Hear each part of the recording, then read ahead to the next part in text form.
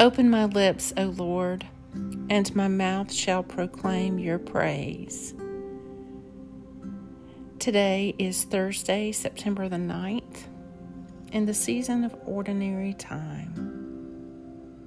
Take a moment to be still and become aware of God's presence within you and all around you. Bow down your ear, O Lord, and answer me. Keep watch over my life, for I am faithful. Lord, you have been our refuge from one generation to another. Before the mountains were brought forth, or the land and the earth were born, from age to age, you are God. Truly, his salvation is very near to those who fear him, that his glory may dwell in our land. A reading from the Holy Gospel. His mother and his brothers came looking for him, but they could not get to him because of the crowd. He was told, "Your mother and brothers are standing outside and want to see you." But he said in answer, "My mother and my brothers are those who hear the word of God and put it into practice."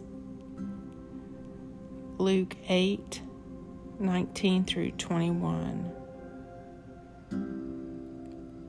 Truly, his salvation is very near to those who fear him, that his glory may dwell in our land.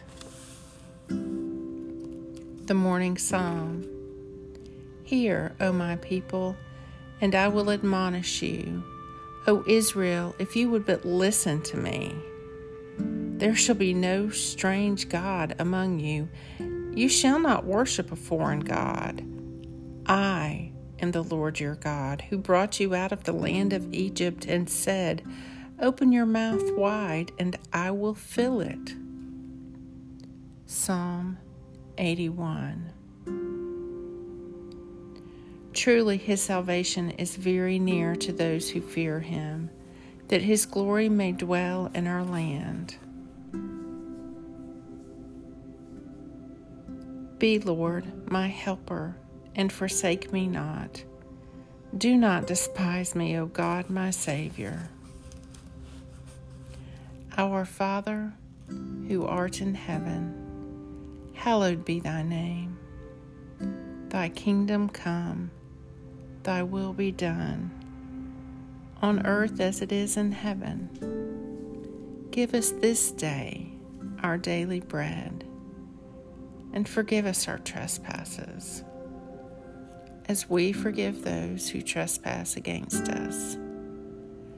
And lead us not into temptation, but deliver us from evil. For thine is the kingdom and the power and the glory forever. Amen. Grant me, O Lord, to trust in you with all my heart, for as you always resist the proud who confide in their own strength, so you never forsake those who make their boast of your mercy. Through Jesus Christ our Lord, who lives and reigns with you and the Holy Spirit, one God, now and forever. Amen. Lord God, Almighty and everlasting Father, you have brought me in safety to this new day. Preserve me with your mighty power, that I may not fall into sin, nor be overcome by adversity.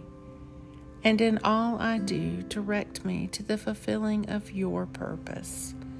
Through Jesus Christ my Lord. Amen.